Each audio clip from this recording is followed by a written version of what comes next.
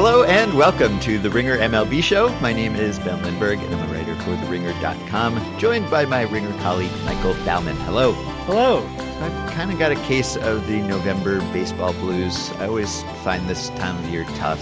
Last time you and I talked, we talked on Thursday and we were discussing the most momentous game of this year or possibly any year and the most momentous outcome of our lifetimes perhaps. And then suddenly I'm supposed to care that Cameron Maybin was traded to the Angels, and I did a radio hit on Friday and we talked about the World Series for a few minutes, and then it was, well, who's going to play center field for the Cardinals? And yeah, it's really hard to bring yourself to be interested in that, at least if you've been covering the postseason. I know that many fans, their team season ended quite a while ago, and so they've been looking forward to the winter. But if you've been on the edge of your seat waiting to see who would win the World Series, it's kind of a come down from that. It's really weird. Like, what do I do at night with no games on? Like, on Friday night, I swear to God this is true, I watched 7 episodes of Netflix's The Crown in one sitting.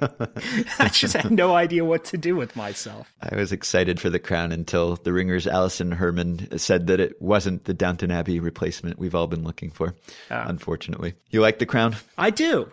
I'd never watched Downton Abbey, so I guess I don't have that platform to be disappointed from. So we are going to transition into off-season mode, and later in this episode, we're going to talk to Tim Dierkes, the founder and proprietor of MLB Trade Rumors.com, and he's going to set the whole off-season scene for us and tell us about the top free agents and all the trends we should be watching. So that will get you into winter mode, but I don't know. My heart's not in it yet. I need some time to decompress from the postseason before I transition to my off-season mode. In fact, I've said in the past that I would be happy if we knew nothing about what teams were doing all winter, and then when pitchers and catchers report to spring training, that's when we find out what teams did.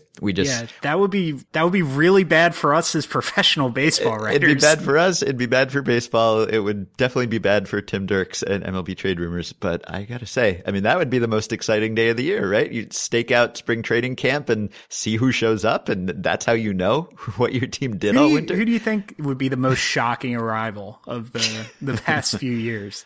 I'm trying to think. What have been the most surprising free agent signing? Just someone like who goes from the Red Sox to the Yankees or something, like Jacoby Ellsbury suddenly shows up in Yankees camp and Red Sox fans are aghast. I don't know, something like that. But yeah, like Johnny Damon, like Spike in Little Giants. Yeah, right. That'd be the most fun day of the year, I think. Surprise off-season transaction day. Well, again, the Cubs sort of did that with Dexter Fowler last year. It's true. Just another way the Cubs are ahead of the curve in right. Anticipating the evolution of baseball. Then we wouldn't have to chase fake rumors. We wouldn't have to refresh every 5 seconds. But what would we do all day at work, I guess?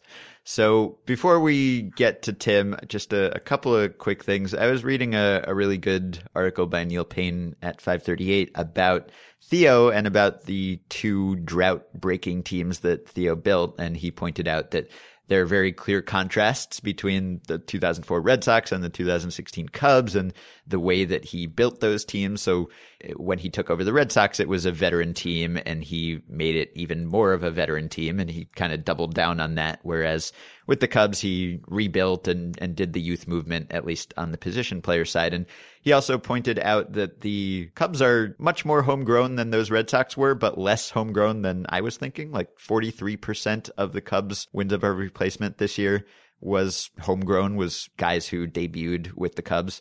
And that's less than I would have thought. He said the average for a championship team is 50%. So less homegrown than the typical World Series winner, which I would not have guessed. Yeah, particularly with that definition of homegrown where you get guys like Hendricks and Rizzo as homegrown. Right. Well, I guess actually Rizzo wouldn't be, right? Because Rizzo played for the Padres very briefly. Yeah. But the pitching staff there you go. There's your other 7% right there. Yeah, right. The pitching staff is obviously old and experienced like the Red Sox pitching staff was, but the position players are much younger and more talented. And Neil also pointed out that he's kind of changed stylistically how he beat the team, in that the 2004 team was this plodding sort of Moneyball type team that was pretty bad defensively, but got on base and hit for power. And that was kind of the model, the undervalued skill at the time. And maybe now it's transitioned more toward defense, and the Cubs built maybe the best defensive team ever. So Theo has shown that he can change with the times and build a different sort of team. And so that made me wonder the thing that everyone is wondering, which is, where does Theo go from here? And it doesn't seem like he's going anywhere from here. He's staying with the Cubs for a while, and he seems happy, and he just signed an extension and seems to want to stay in baseball as opposed to... I think he's still drunk too. He might still be drunk. He did say he was just going to let Hoyer take over till the winter meetings, right? So, and the next day he showed up on a rooftop in a bear costume, pouring champagne all over himself. So yeah, it sounds fun to be Theo right now. Yeah, but he's certainly earned it. So assuming he doesn't run for president or something, and if he did, I think a lot of us might vote for him right now. But assuming he stays in baseball, is there anything he could do that you would like to see him do down the road? Say he's got another, 30 more years ahead of him as a high-level baseball executive. There's no slump that he can bust that's as long-lasting and as renowned as the ones that he has already broken. But is there some challenge if you could just, assign Theo to any team and he has to go? What would you do? Apart from the Phillies? Right. Apart from your team, what would you want to see him do? The obvious one's Colorado, right? I think so, yeah. I think so. If he could go to the Rockies, and we talked about them recently, and it seems like they are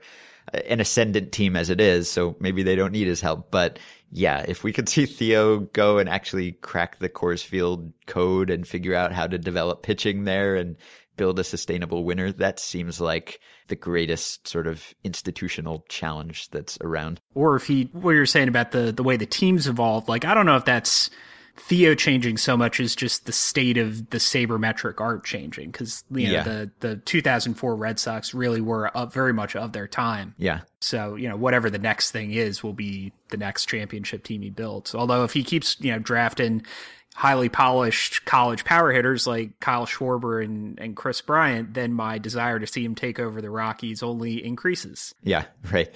And it might be fun to see him take over a small market team, right? I mean, he's done it with the Red Sox. He's done it with the Cubs. These are both teams that can afford to spend and don't have to worry about losing their fan bases. So if Theo were to, say, take over the Brewers or something like that, I mean, I don't think we talked about that with Brian Cashman all the way back over the summer. Yeah. So, I don't think Theo's like a product of high payrolls or anything. I mean, he showed that he can draft and develop young guys who aren't making much at all, and he can acquire undervalued pitchers from other teams who aren't highly paid. So I don't think it's just that he has spent his way to titles or anything, but it would be fun to see him take over a less legendary team and see if he can do it without the built-in advantages, or not if he can do it, but how he would do it differently. Yeah, you want to see Springsteen, I guess in Theo's case would be Pearl Jam, going back to playing clubs.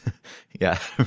And one more thing before we get to Tim. Dave Cameron wrote something for Fangraphs about whether the playoffs are getting too different from the regular season, or at what point that would be the case, because we obviously see a much different schedule in the postseason, many more off days, which enables teams to not only use their pitchers differently, but use different pitchers and just not use the guys they had to use to get them there, and really rely on their best relievers and their best starters. And you can really kind of be a different team and play a different style of baseball in October. And you could make an argument that that's a bad thing, that you should have to play the way you played all year to win a championship. So what are your thoughts on that? Yeah, I appreciate that. I just don't know how to fix it. And, I don't know if right. You could have like a 3-4 system, home for 3, away for 4 kind of thing, instead of 2-3-2.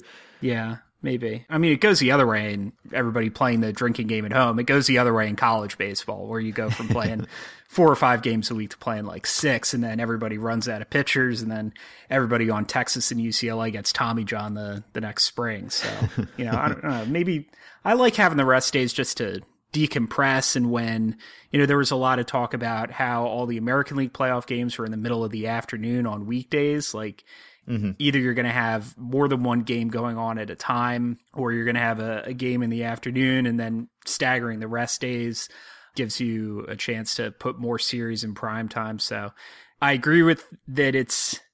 I actually don't know that I agree that it's a problem. I mean, it's just, it's different. So I don't know if I like it better or worse, but I don't know that I've got a better idea. Sorry for giving you the least useful answer that I possibly could have. I think I actually like it for now. There might be a point at which it becomes just too drastically different, but for now, I kind of like it. I mean, yes, you can just, I don't know, it's not really cheap to change the way you play, or, if you have a weak end of the rotation or bottom of the bullpen, you can get by without that in the postseason, whereas you can't really during the regular season. So in a sense, it's, I don't know, you aren't subject to the same weaknesses that you are throughout the regular season. I've changed my mind. I like it that it's different, because part of the appeal of baseball in the regular season is it takes 5 months and it's there 6 days a week and it's just always on in the background. And it's very quotidian. And then when the playoffs happen, like all of a sudden the intensity gets ratcheted up to 11.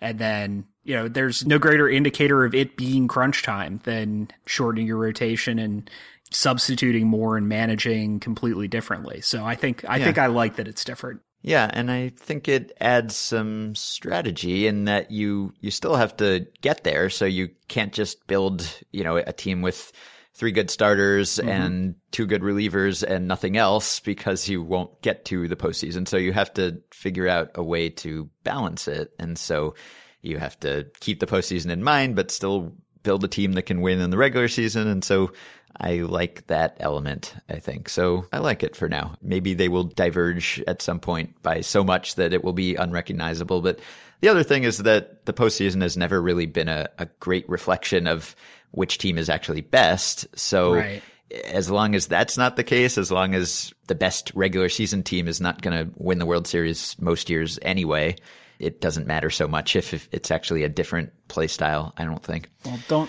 don't tell anybody that the team that wins the World Series isn't always the best team. I think that, I think we generally agree that's true this year, but very rarely is that the case. Right. All right. So we are joined now by Tim Dierkes, who is the founder of MLB Trade Rumors and all of the various trade rumors sister sites for other sports. And this is a big, busy time of year for him. So we wanted to have him on for a sort of off-season overview to get us in the hot stove mindset. So Tim, welcome. Thanks for having me. Are you a pitch watcher? Have you watched pitch at all? I have not. I think, are you mentioning that because of the trade deadline episode? Yeah, so a couple episodes ago, there was a trade deadline show, and everyone was wondering who's going to get traded, and all the players were consulting this sort of MLB Trade Rumors ripoff, just called TradeRumors.com, which, seemed like they were trying to make your site without actually naming your site, except that TradeRumors.com redirects to MLB Trade Rumors, so I guess it played right into your hands. But they showed the site on the screen, and they showed an app, and it was like a kind of a worse looking version of your actual site. So I wondered what your reaction to that was if you had seen it, but I guess you heard about it one way or another. Yeah, I really want to check out the episode, and I think I will. A couple of and so writers, will the lawyers, I imagine. If yeah, I don't know what to do. A couple of our writers brought that up to me, and it sounded really cool. But they mentioned it's like a semi-reference. It's not a direct reference, and so I haven't heard from the show or the writers. So there's nothing there. So I think I kind of acted a little too late. I do own TradeRumors.com. We bought that from a guy in Minnesota. It was weird because Steve Adams actually had to meet him in person and give him a check because he was paranoid about taking money online. Like, he really thought I was trying to steal it from him. And so I think we pictured some sort of hub for all 4 of our sites, but it kind of wasn't in use. And then people told me about the show, so then I hurried up and redirected it to MLBTradeRumors.com. So okay, I don't know. I doubt there would be too many visitors thinking, "Wow, what's that fake site on the show pitch?" I wonder if that is real. So I don't think it really mattered. Yeah. So Michael and I were just chatting a bit about how it can be tough to transition into the off-season mindset and how, one day you're watching the World Series and then the next day you're supposed to care about whose options are getting picked up and qualifying offers and all these things that, relatively speaking, are pretty unexciting. And you are a Cubs fan, so you went from the ultimate excitement to having to get into off-season mode, or I guess you've been prepping for the off-season for some time anyway, but is it harder than usual for you to pay attention to contracts and rumors at this time of year? Yeah, it's been very strange, the complete lack of a gap between, the Cubs season ending and the off-season beginning. I mean, I'm obviously not used to that. And so, yeah, like I would be watching the games and at the same time writing blurbs for our free agent list. And, it's hard not to be swayed. Like, you see Chapman pitched so great in Game 5. I was like, they got to retain him. And then, he gave up that home run. I'm like, that guy's gone. And I'm like, how do I kind of remove myself from watching these games and being a Cubs fan to trying to, write this thing that's coming out Monday? So it has been strange. So I'm sitting here looking at the list of free agent destinations that are going to go up on the site. And I was just wondering how all that comes together. Like, how far in advance are you guys working on this? How do you project these salaries, the whole process? So we've been working on it for about a month, but in a way, I guess you could say, some of the groundwork began, in March or April. A few years ago, we started our free agent power rankings. And so we would do a top 10 each month for the off season, even when the off season was 6 months off and the season was underway and stuff. So that at least gave me an idea, and it was pretty well established that Cespedes and Encarnacion would be like towards the top, and but some of it has changed quite a bit. Like, I really had Andrew Kashner prominently, I think, in March, and now he's kind of way down there. So it began then, but it kind of began in earnest a month ago. It just involves tons of collaboration with the MLB Trade Rumors writing team. Steve Adams and Jeff Todd and Jason Martinez are all full-time employees of ours, so I feel like I can really bug them. So I'll send like 1 million emails, and we'll do phone calls and stuff, and it's just, it can be a bit of a slog when you're trying to figure out like where Fernando Salas should sign and stuff. So we've grinded through it, and we feel pretty good about it. In a way, the contracts are easier, and that you can debate that and kind of just come up with some numbers that everybody feels good about. The teams are trickier because in years past we've tried to kind of warn the readers that this is not a picture of 50 things that could all happen at once, like all these signings, and that if your team didn't get a guy, it doesn't mean that we don't think he will get one of these guys.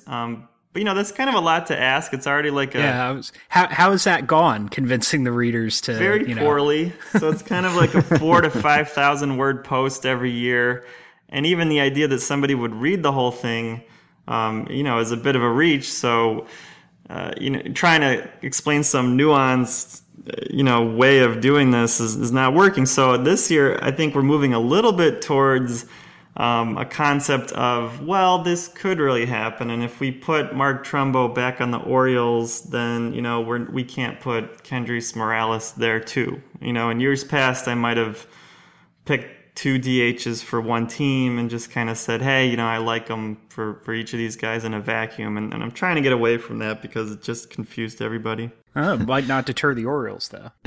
Yeah, maybe they'll find a way. Yeah, they could find a way. Well, when I was asking you to come on the show, I said, I don't know if we'll actually ask you about any specific destinations, because who the heck knows where anyone's going to sign. And you said, well, actually, we're trying to know, or we're doing our best to project who's going to go where. And I think you've been doing some sort of top 50 free agent list since the 2005-2006 offseason. So this would be your 12th time doing this. Do you think you've gotten any better at projecting where guys are going to go? Has the market become more predictable, or have you become better at predicting it? Yeah, I think this is our 11th year. And some of those early lists were probably pretty shaky, and I know we didn't do contract projections and stuff, so it's definitely evolved a bit. And certainly there's more collaboration from the team. Like in the beginning, there wasn't much of a team, and I would just kind of come up with it. And now not only are we talking to all of our writers, but we're running it by contacts that we have in the game just to see if something jumps out to them. So I think the logic and thought process behind it has gotten stronger over the years. I haven't really gone back and kind of tried to measure my results, partially because I think they'd probably be pretty bad. I think maybe we topped out at we kind of make it into a batting average. So we maybe topped out at 300 batting average, and we can get maybe a few of them right, but really most of them are going to be wrong. And we've kind of come to accept that if you get a dozen or 15 of them correct out of 50, you did a pretty good job. And especially because something can happen in the first week that kind of invalidates multiple picks. Like I had Michael Saunders going to the Angels when they made that trade. I'm like, okay, we need a new team for him.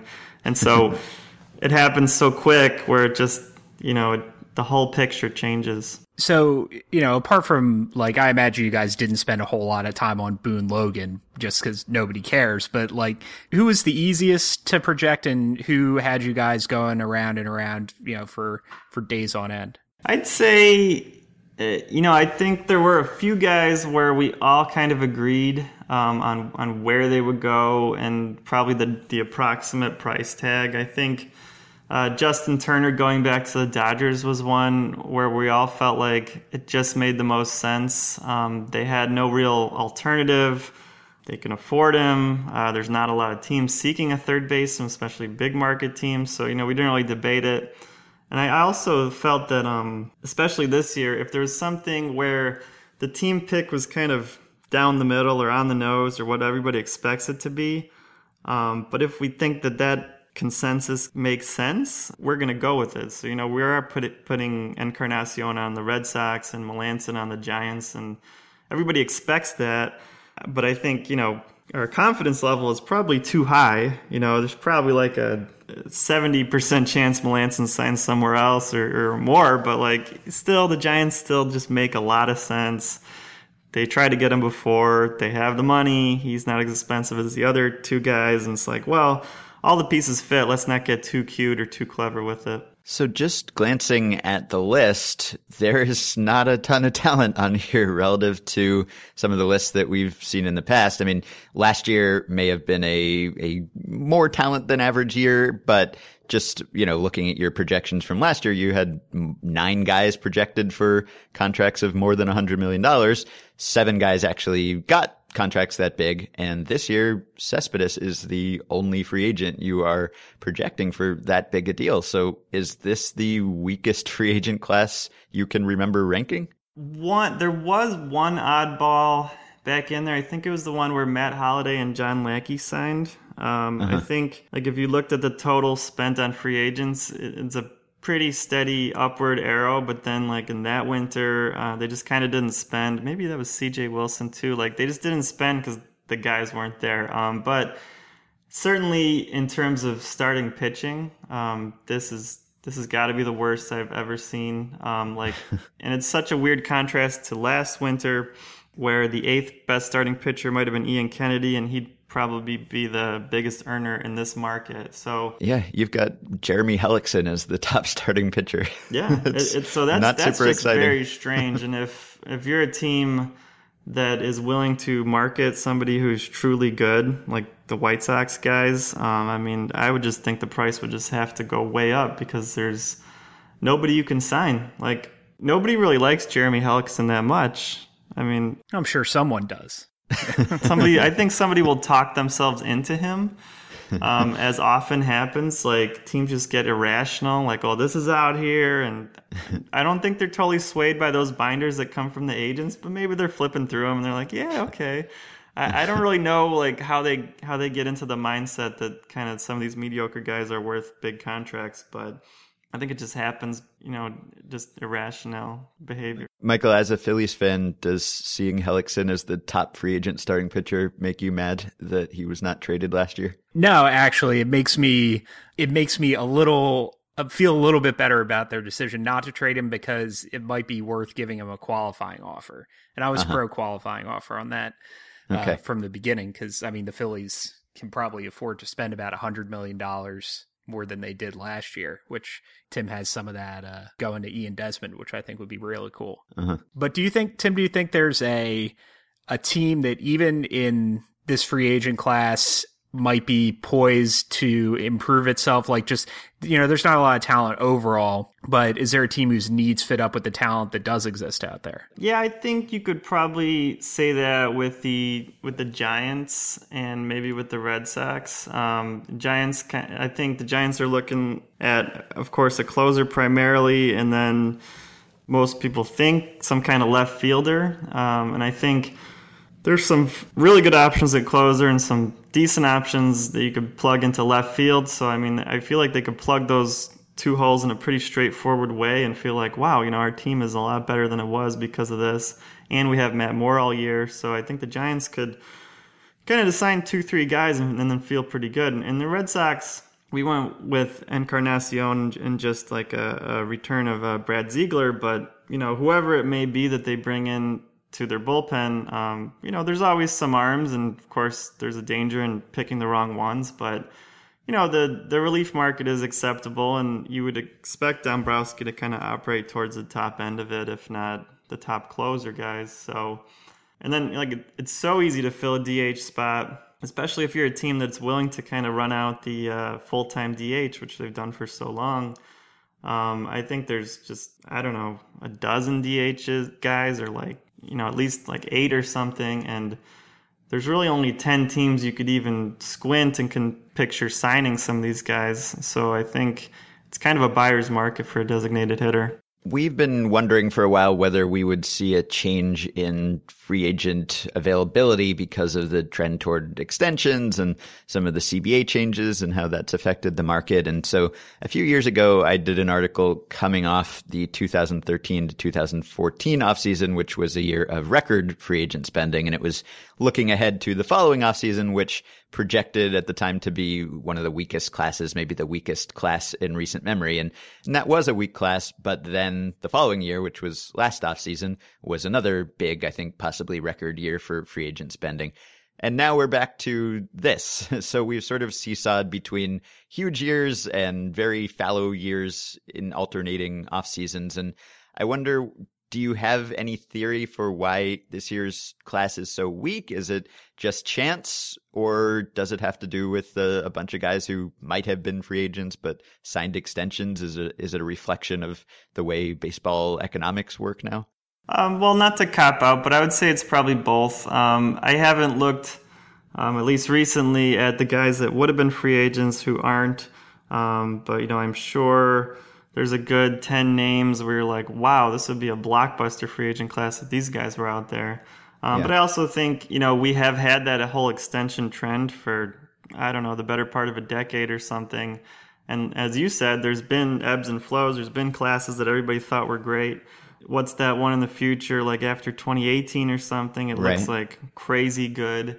And even if half those guys drop off, it's gonna just dwarf a class like this. So I just think there's ups and downs, and a lot of it just depends on when the Scott Boras guys broke into the league and what marks 6 years later for those guys. Mm-hmm. So the qualifying offer news is coming in today, and as we record, we don't have all of the announcements yet, so I'm asking you to speculate to a certain extent, but what would you think would be the most difficult calls teams are having to make right now? I think, none of them seem too difficult to decide. I'd say there's maybe 5 guys where you could at least have some uncertainty. Neil Walker, Michael Saunders, Matt Wieters, Mike Napoli, and Kendrys Morales. Of those, I think only Walker would get it, and I pretty much agree with that. I think the word on the Blue Jays is they wouldn't do Saunders, and I don't think too many people thought they would. I really can't picture Wieters, just for the risk of that happening again, him accepting, and kind of with the various holes they have to fill, you lock him in at $17 million. I don't think that's what they want to do. And the Indians and Napoli, it could be, I could picture some kind of Marco Estrada or Michael Kadire-ish thing where it's we offer it or we're going to offer it, but let's just hammer out a 2-year deal under the threat of it, or even after it's offered, but before he has to decide whether to accept. I don't think the Indians would want something, though. I don't think either party would really want something where he has to go out into the market. I mean, he wouldn't want to go out into the market with that attached, but they wouldn't really want him to accept. So that's one that's kind of on the fence, and I think the Royals are pretty clearly not going to give one to Morales. It's just too risky for their payroll. So the qualifying offer itself, though, is an artifact of the current CBA, which expires on December 1st, right in the middle of this free agent season. So, in the event of a new CBA, happening sometime in the next 4 weeks or so, that might change some of these rules. Have you started planning ahead for that, trying to anticipate possibilities, or are you just going to deal with that when it comes? The reporting on it on the whole CBA negotiations, I feel like the people who are doing that are keeping it pretty well under wraps. I mean, there's been, the whole thing about the international draft. There's been an article from Susan Slusser about the A's maybe losing some of their revenue sharing or all of it. But there hasn't been kind of the wall-to-wall leaks and tons of info that I kind of expected would happen. So I think at this stage we're still pretty speculative, and I expect the qualifying offer system to stay in place for this winter. And then I think maybe one effect we could have this year would be, I don't know, if the players' union is communicating to some of these guys, like a Mike Napoli, that they're likely to have a rule where you can't get that offer 2 years in a row, then maybe a guy like that, if he feels that that's likely to be true, he could accept it now, knowing that he doesn't have to deal with it, a year later. But other than that, I feel like it should be mostly business as usual. I think we'll see maybe half as many players get qualifying offers, but part of it is just the lack of talent, and part of it was that the players kind of struck back by accepting 3 of them. Maybe it didn't cause a problem for the Dodgers and Brett Anderson, but for the Astros and Orioles, I felt like it changed what they could do. And it was kind of like the teams kept pushing it to the point where they made 20 of these to some pretty marginal players. And then the players, good for them. A couple of them said, okay, I'll call your bluff. And now, so I think on the Kendrys Morales type, teams will probably back off. And do you expect the market to be slow to develop at all as teams wait to see how the CBA negotiations shake out? Because, every now and then there's sort of an influential free agent who will hold things up, like when Matsuzaka was possibly available and everyone was waiting to see if he would be posted and how much he would cost. It seemed to slow down the whole pitching market until that was resolved. And I wonder whether we'll see something similar because of the CBA, or maybe not, because it might not actually affect anything in the present. It's pretty hard for me to say. I do think, there's 5 guys who, you can kind of count Rich Hill in this because he was on a 1-year deal, but, at least with Cespedes, Dexter Fowler, Ian Desmond, and Matt Wieters, those are guys who are very strongly not going to want to be free agents in 2017. So I think, and they're also, a lot of the top names, and I think Rich Hill fits that too. If somebody kind of hits his number, I think he's going to jump on it. I don't think he wants to be sitting there in February or March. So I think there could be some fast-moving deals, and I think too, like a Melanson, Steve Adams and I have talked about this. He could hold the record for the top free agent relief contract for like a month or for a few weeks. And I think his agent would like to be able to say that, go get him $52 million or something. So I think there's a lot of guys who have a vested interest in getting their deals quickly. Like, they set a number, the number is hit, then you don't mess around, you take it. Like, if somebody offers Dexter Fowler 4 years and mid-50s, he's got to jump on it. He can't push it and see if he can get to 60 or mid-60s. So this is an extremely unscientific question, but Fowler jumped off the page at me just because you had, right now he's going on SNL with the Cubs, and then you've got him going to the Cardinals. So is that the free agent move that you think is going to piss fans off the most, or do you have another one that you're sort of considering in the back of your mind? That's a good question. Which one would piss fans off the most? Let's see. I mean, I don't know that the Fowler thing would. I think, Cardinals fans are certainly aware that the team has a need and he at least somewhat fits it, and they would at least take a look. Oh, I'm talking about the other way. The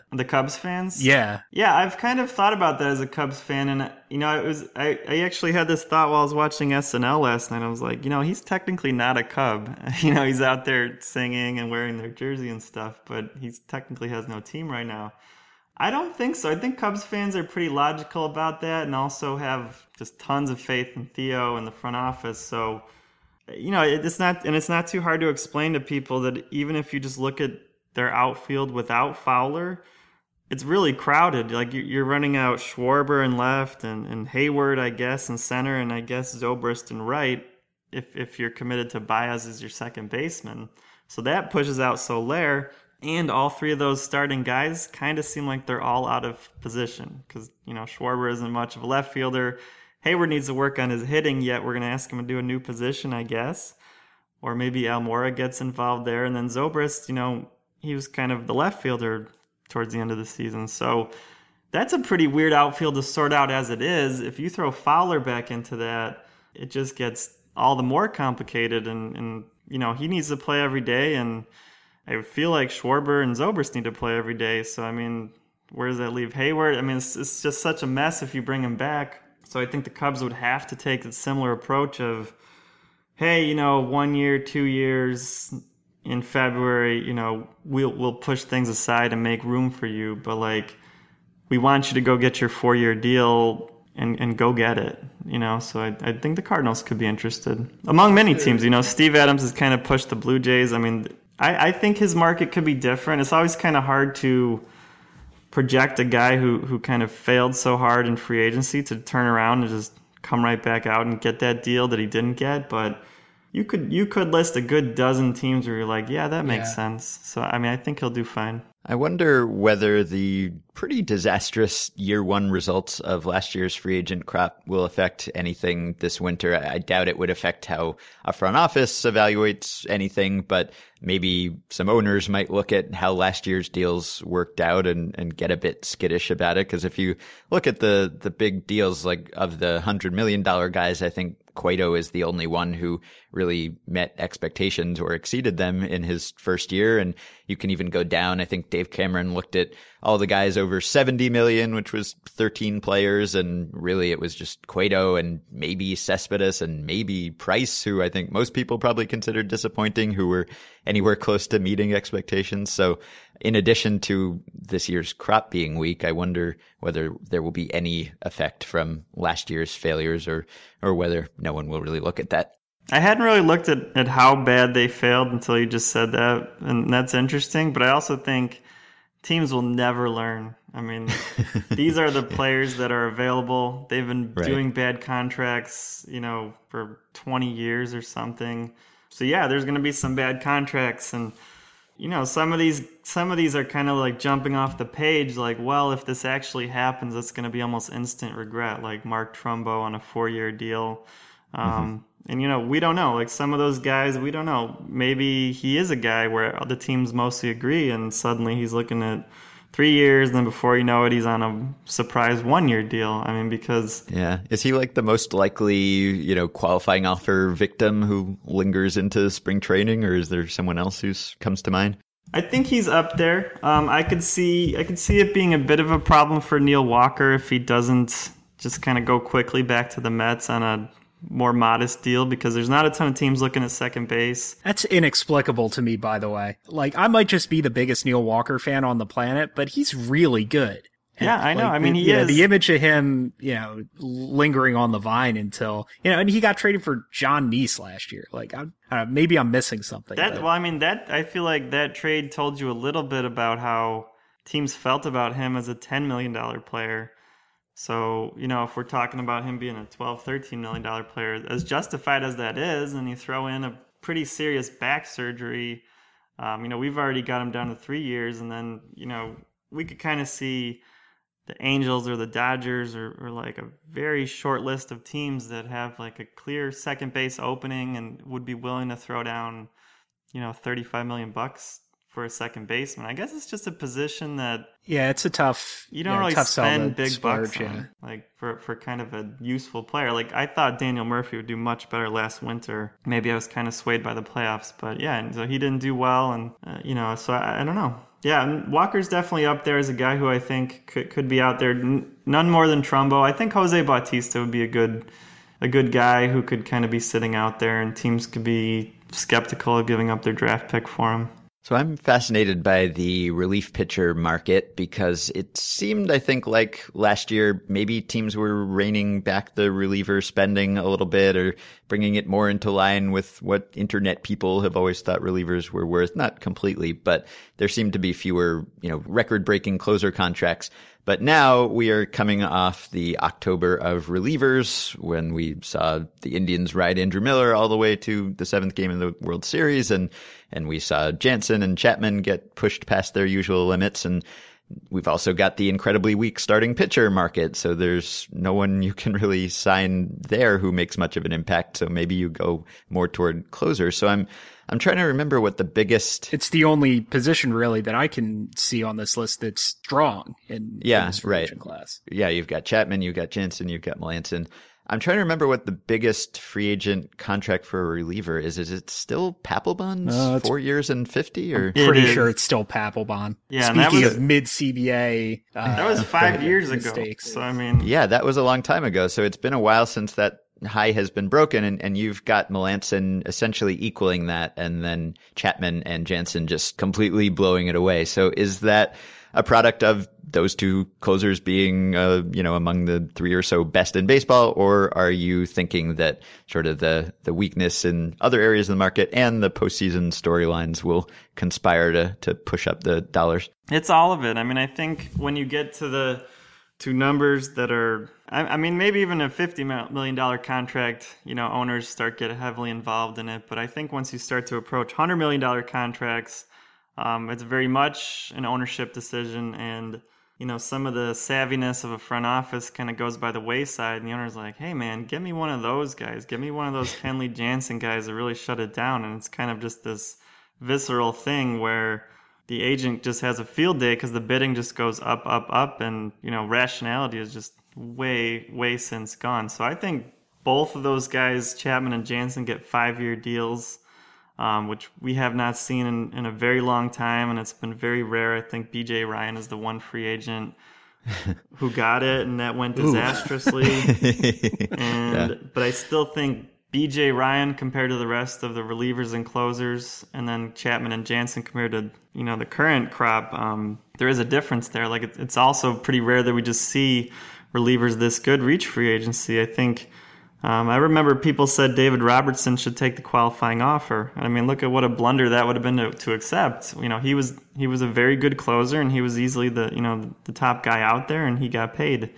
And so I think you got to go to 5 years, and even if you don't want to, and then you got to take the salary up into that $15 to $18 million range. And even though that seems crazy in light of what's been spent on relievers and in light of like the true wins above replacement that they can provide, I think also it's not that tough of a sell if you're looking at like a number 4 starter like Hellickson costing you $60 million and maybe Jansen costs $80 or $90 million.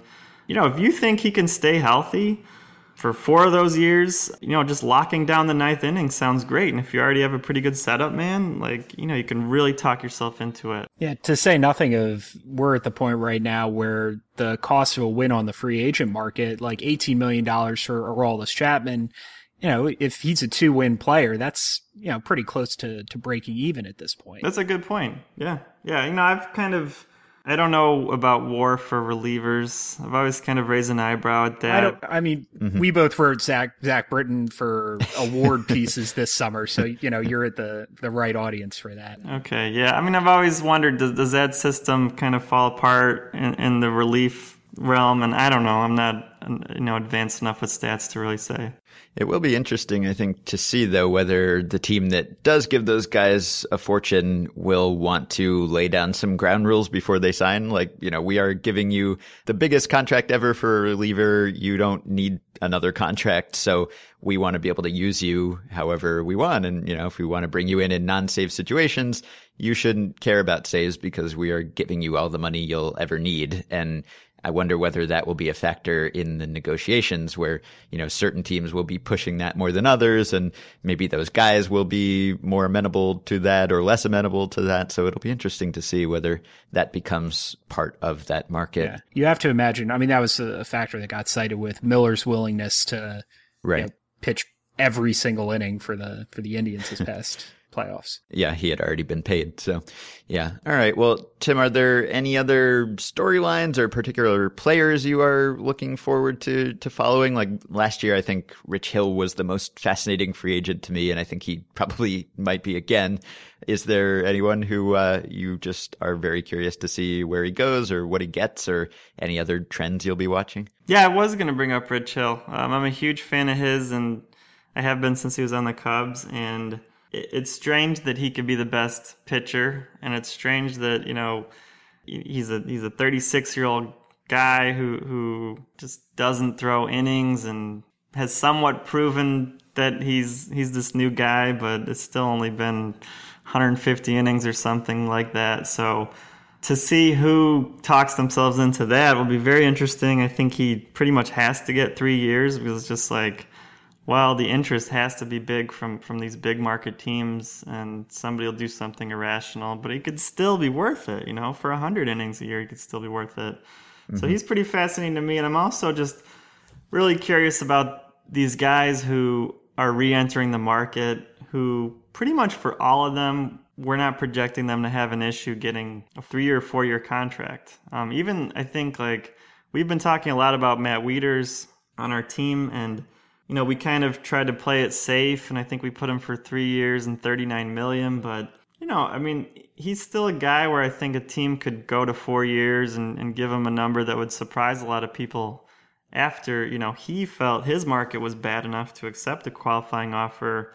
And then suddenly, if he were to get $50 million, I think people would be like, whoa, where'd that come from? Yeah, and one other guy that I wanted to bring up is, like Hill, someone who's been through enough that you feel like he sort of deserves the big payday at this point. It's Wilson Ramos. Did you have any rough projections for his contract before the knee injury? Do you have any sense of how much, that might have cost him? Yeah, I think we were pretty locked in on a 5-year deal, in that Russell Martin $80 million range. And I think, we kind of worked our way up to it, but we felt good about it, and he looked so good, and he's so young, and he's so different from the other free agents and from the other free agent catchers. And so, yeah, I think you could say that cost him at least $30 million and probably more. Yeah, I would have signed him to 5 for 80 in a heartbeat before the knee injury. Yeah, and so if you felt that way, then maybe multiple teams would have felt that way, and they would have went even higher.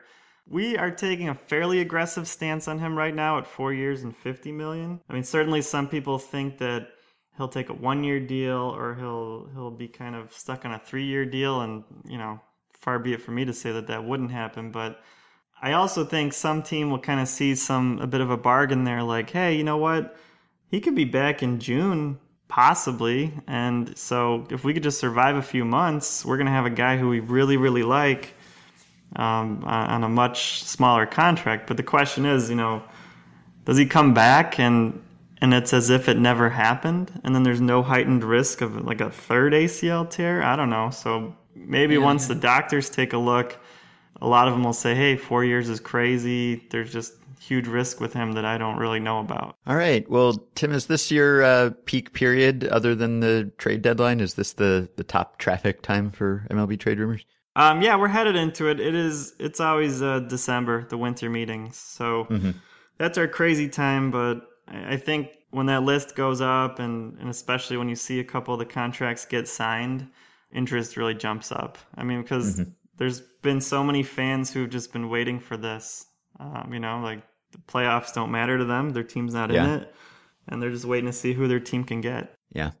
All right. Well, you can keep up with all this news. You can follow Tim on Twitter at Tim Dierkes. You can follow MLB Trade Rumors at MLB Trade Rumors or MLBTradeRumors.com. Or if you're a pitch fan, TradeRumors.com. It will all get you to the same place. Tim, thanks a lot for coming on. Thanks, guys. My pleasure. All right. So that will do it for today. We will be back next Monday with another episode of the Ringer MLB Show. Michael, good talking to you. You too. We will talk to you all next week.